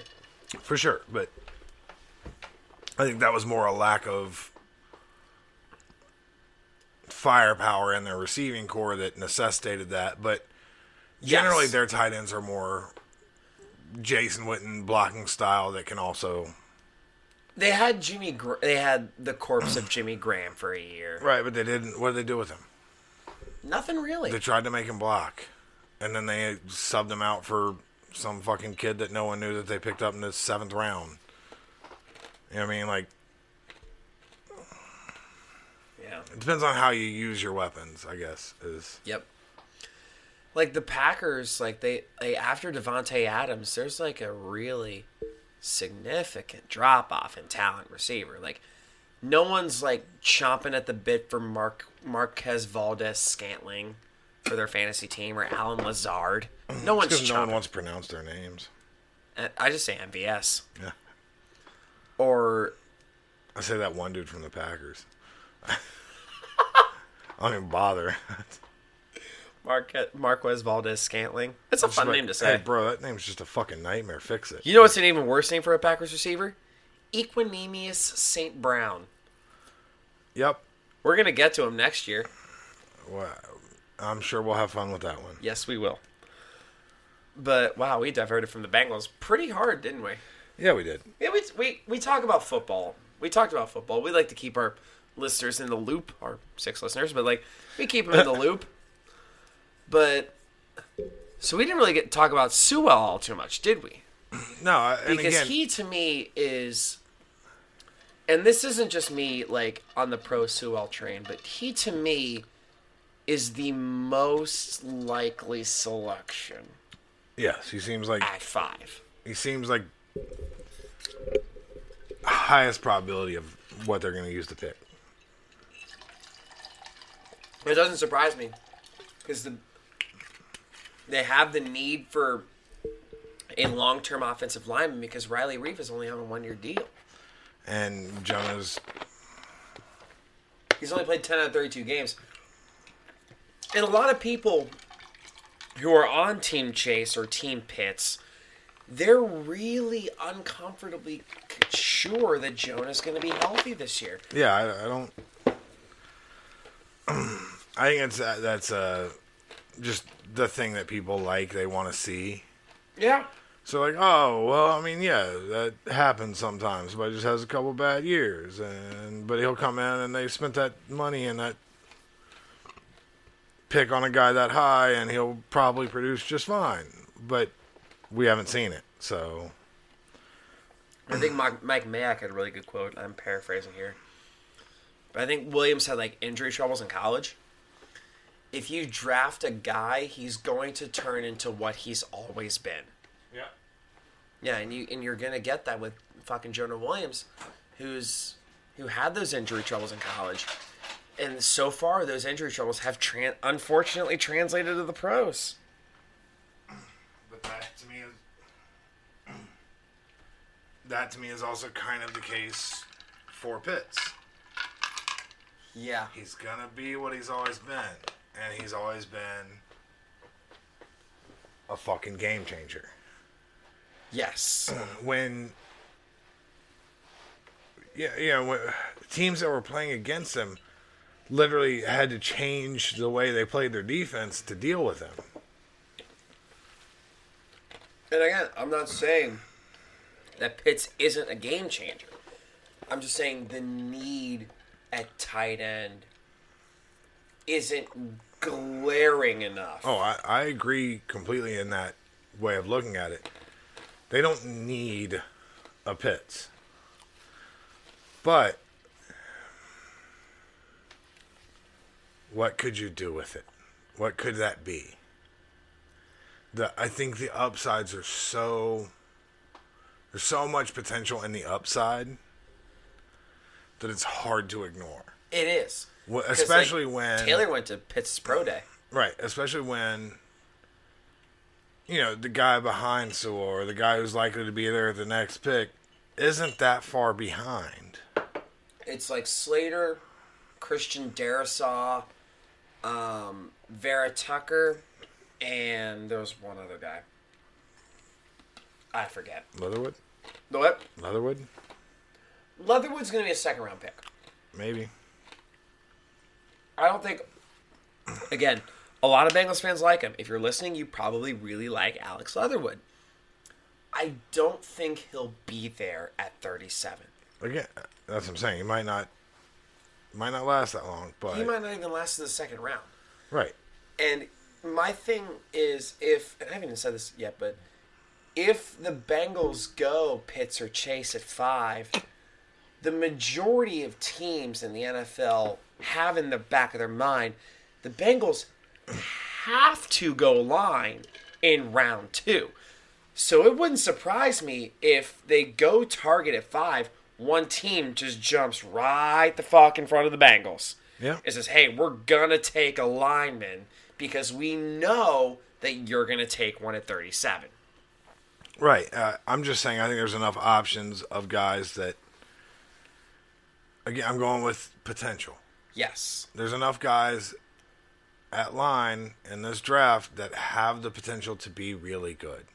Yeah. That even if you get your third or fourth favorite out of that group, he might end up being the best one. Like, you know what I mean? Yeah, you don't know until it pans out. But I think there's so many good linemen in the draft that it's worth risking not having the best of the best for the fourth best, who might be the best of the best.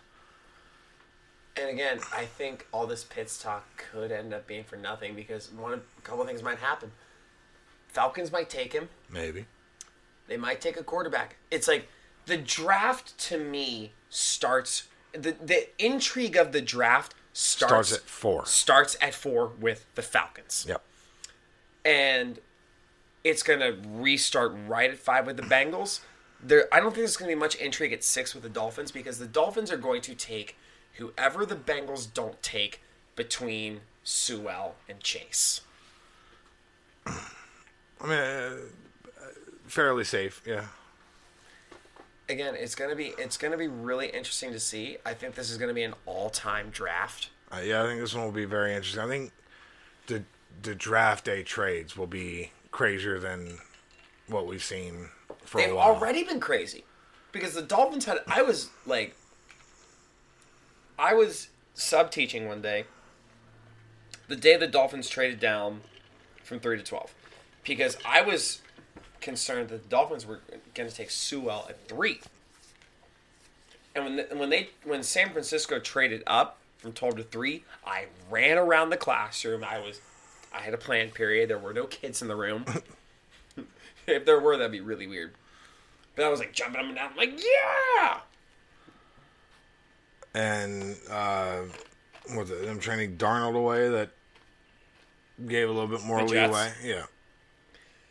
I think, yeah, well, it like pretty much guaranteed that the Jets are going to get Zach Wilson out of BYU. So, I mean, I get the flavor of where most people are at with it. I have that tendency to look at everything as like, you're drafting someone who could be there for 10 years. If I'm looking at 10 years, I want the guy with the most upside, the guy with the most potential. Yes, this year's need is... I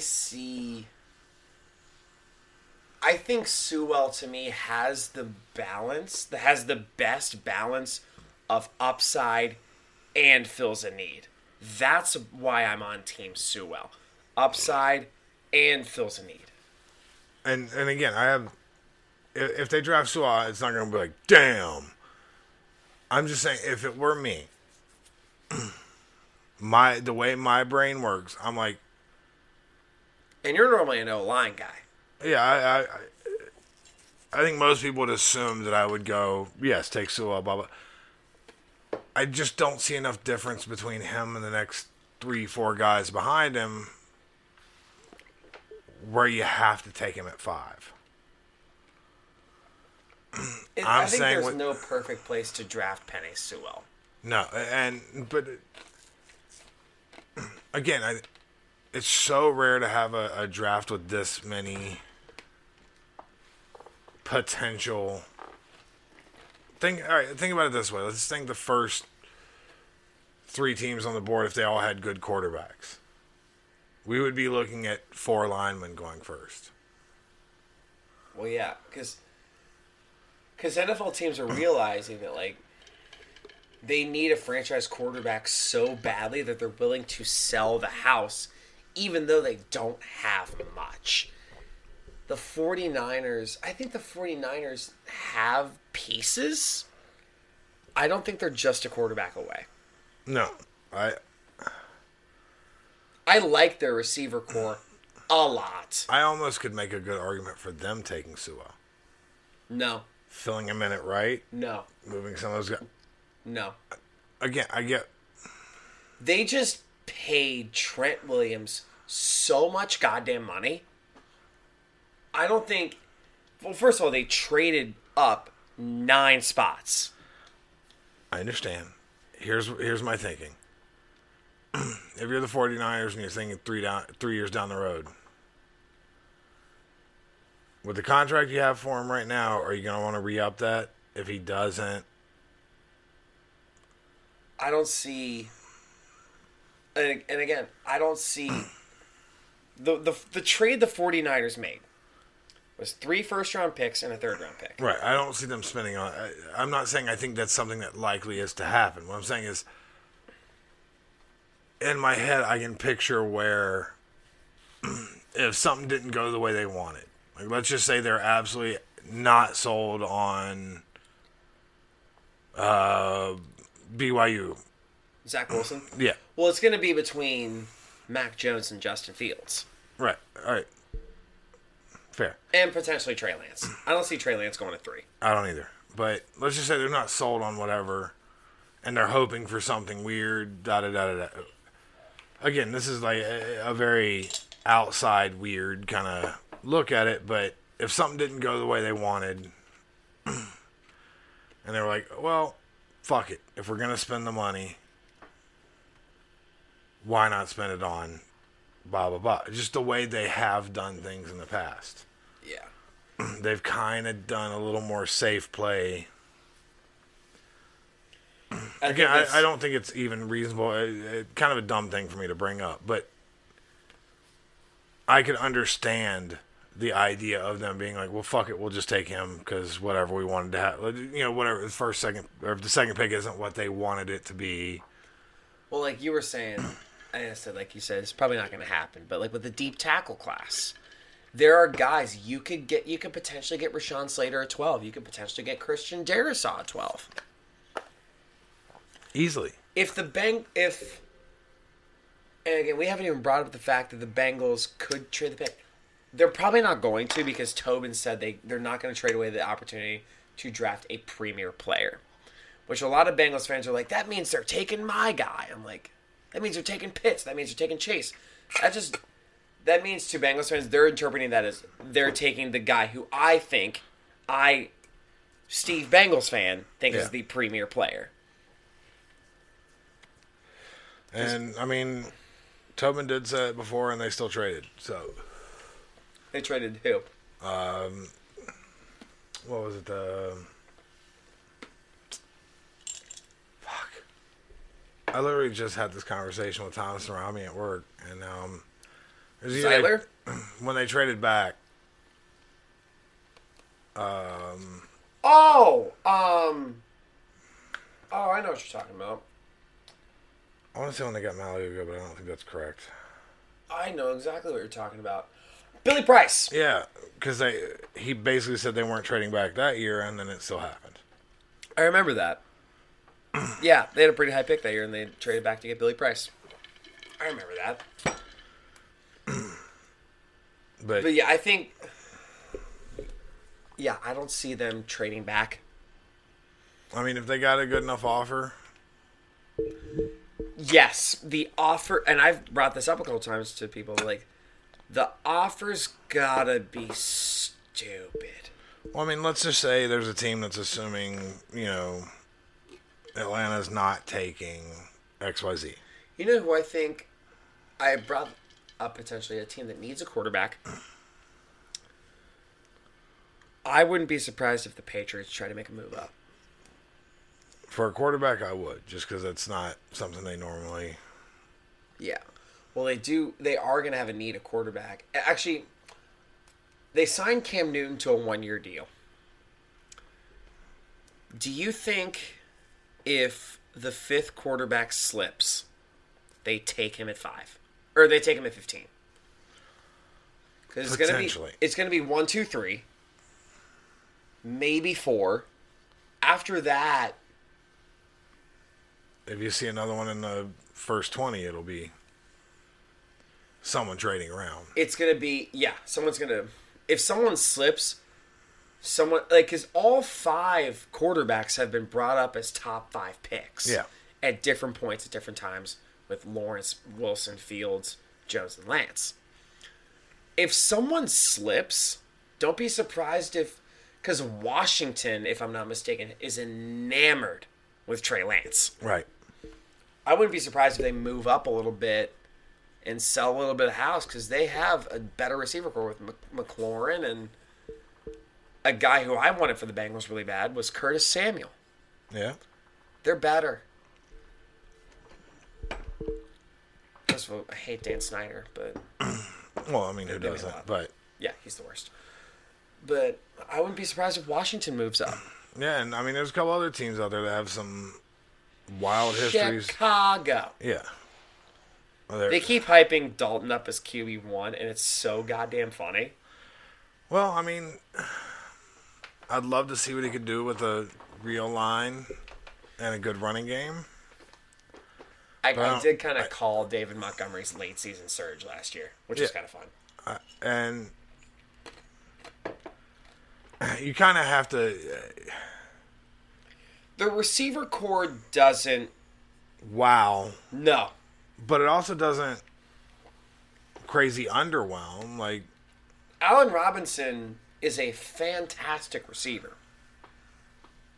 I'm sure he's not thrilled with Andy Dalton. And then they had, like 1 or 2 guys that were out on injury for most of the year last year. In their receiving core, if I remember right. Let's see. So maybe they're thinking that some of the guys coming back will be... Oh, yeah, after Allen Robinson, it's like... Okay, Darnell Mooney's fine, but, like, Anthony Miller, he's okay. A lot of guys who are okay. Yeah, but, I mean, they're a run-first team. They've never really had that standout quarterback. You can make the legitimate argument that the best QB in Bears history is Jay Cutler. Gross, but yeah, I mean, yeah, it's good. I mean, they're kind of like the Alabama of the NFL. Run-heavy team. No, not success-wise. I'm saying that the style. Yeah, they've always emphasized, like... Smash mouth run. They're like the Steelers, like, little brother. Fuck the Steelers. Yeah, I agree. Well, the Steelers are more of a passing offense. Well, I mean, but they're a smash mouth team is more what I'm getting at. Like that rough. The Bears have wanted to be that since... They won with Walter Payton.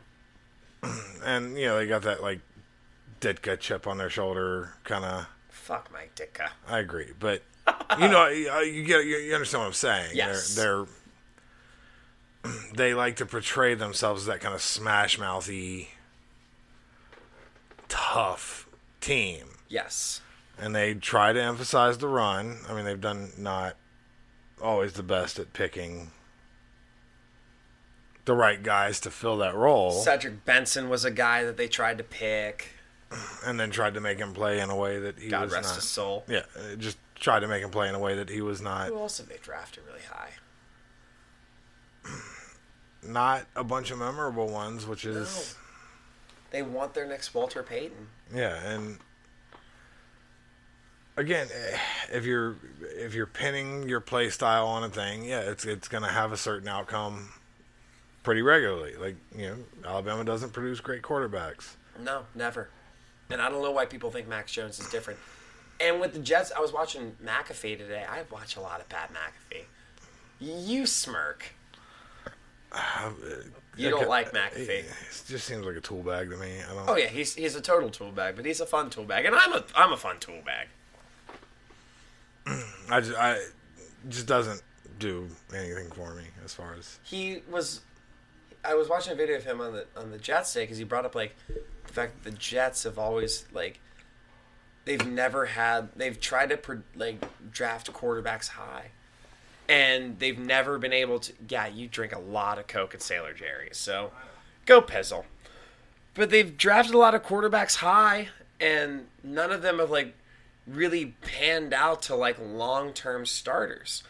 Like, Sanchez took him to a couple AFC championship games, but then he just kind of fell off after that. It was, 2 straight AFC championship games, then he ran into a guy's ass, and all of a sudden his career was over.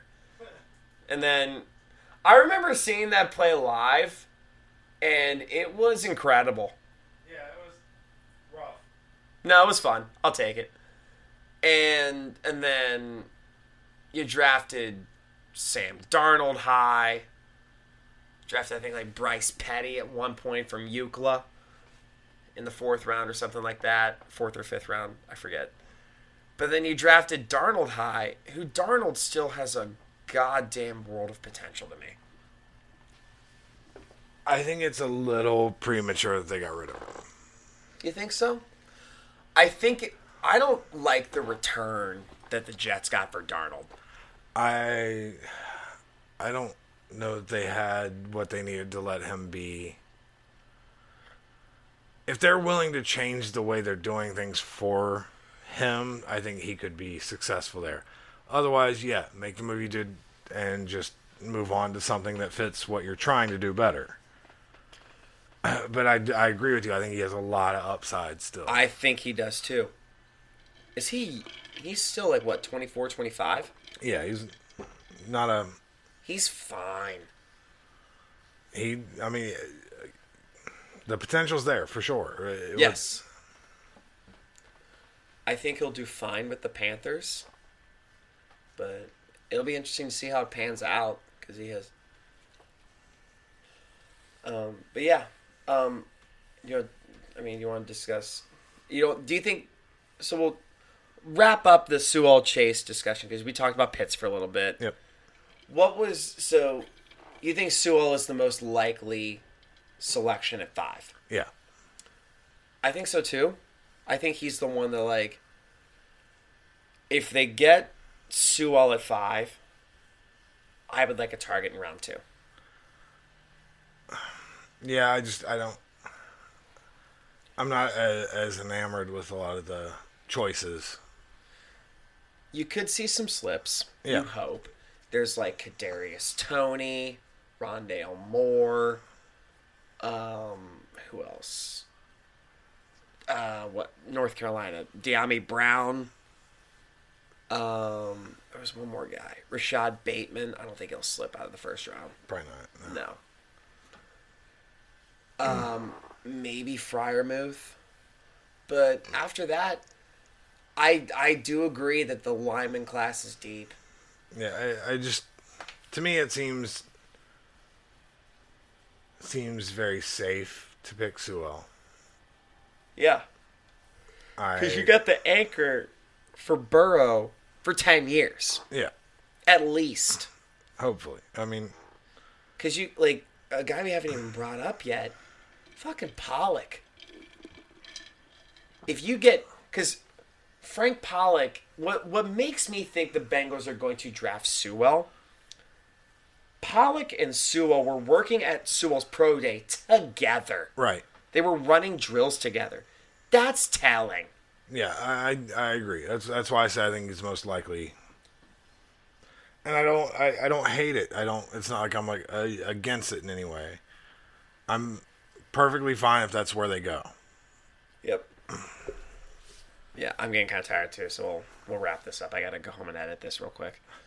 But I gotta work in 6 hours and 16 minutes. I gotta work in 7 hours and 14 minutes. So, do you think?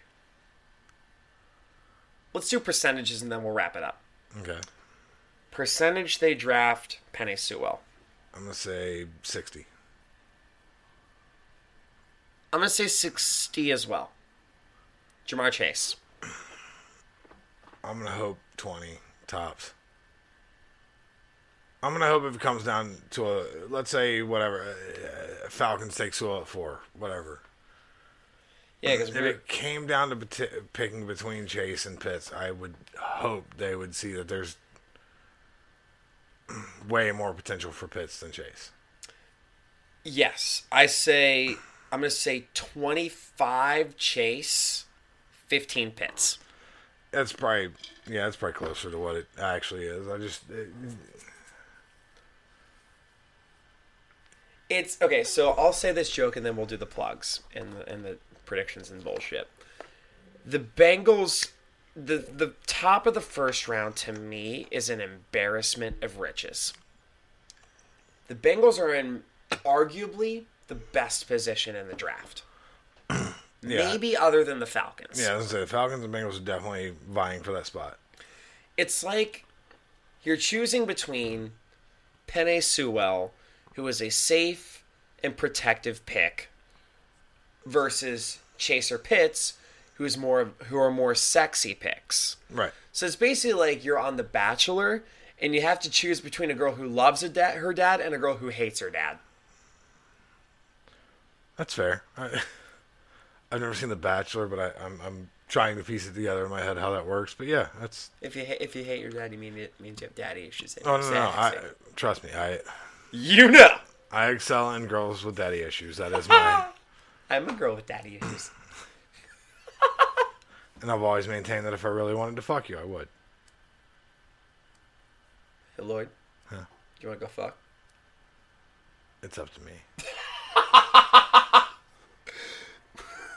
This is why we have such a good dynamic. It is fun. It's really fun. Yeah. So I think me 60 Sewell, 25 Chase, 15 Pitts. Yeah, I'm going to say 60, 20, 20 just to make myself feel better, but you're probably closer to correct. Yep. So yeah, we'll wrap it up. We'll do some predictions and bullshit. We're so literally right at the hour 50 mark.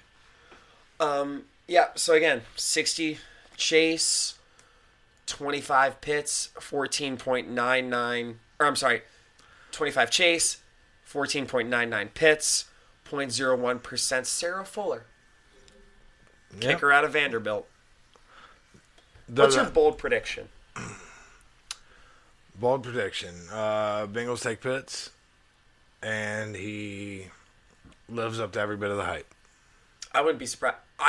I know Pitts more than likely is going to live up to the hype. My honest-to-God prediction for Pitts, 8 to Carolina. Not a bad call. Because their starting tight end is something called a Dan Arnold, and he was a Cardinal last year, and he was an underwhelming one at that. Might as well have been Dan Aykroyd. Man.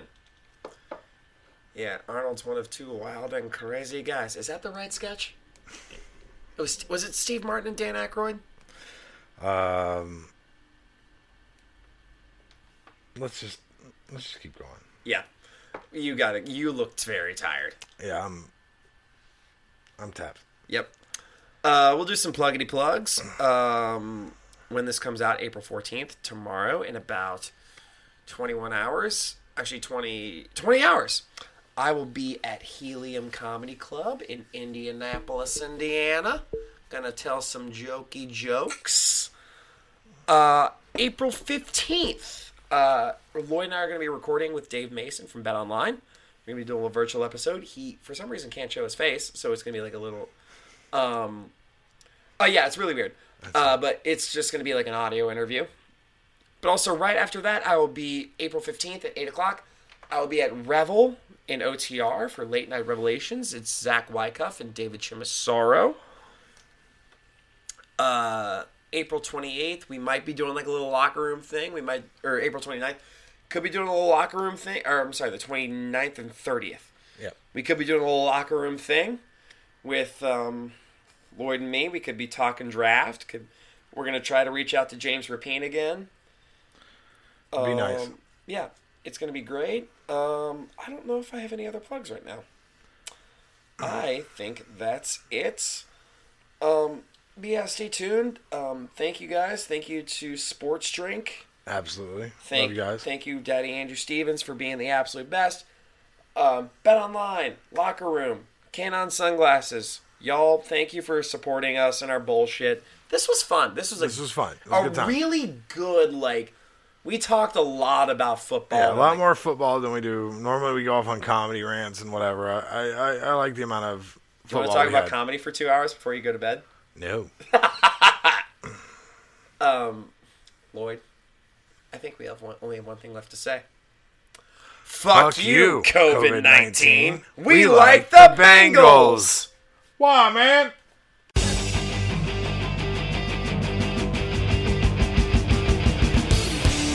Fuck you. We like the Bengals.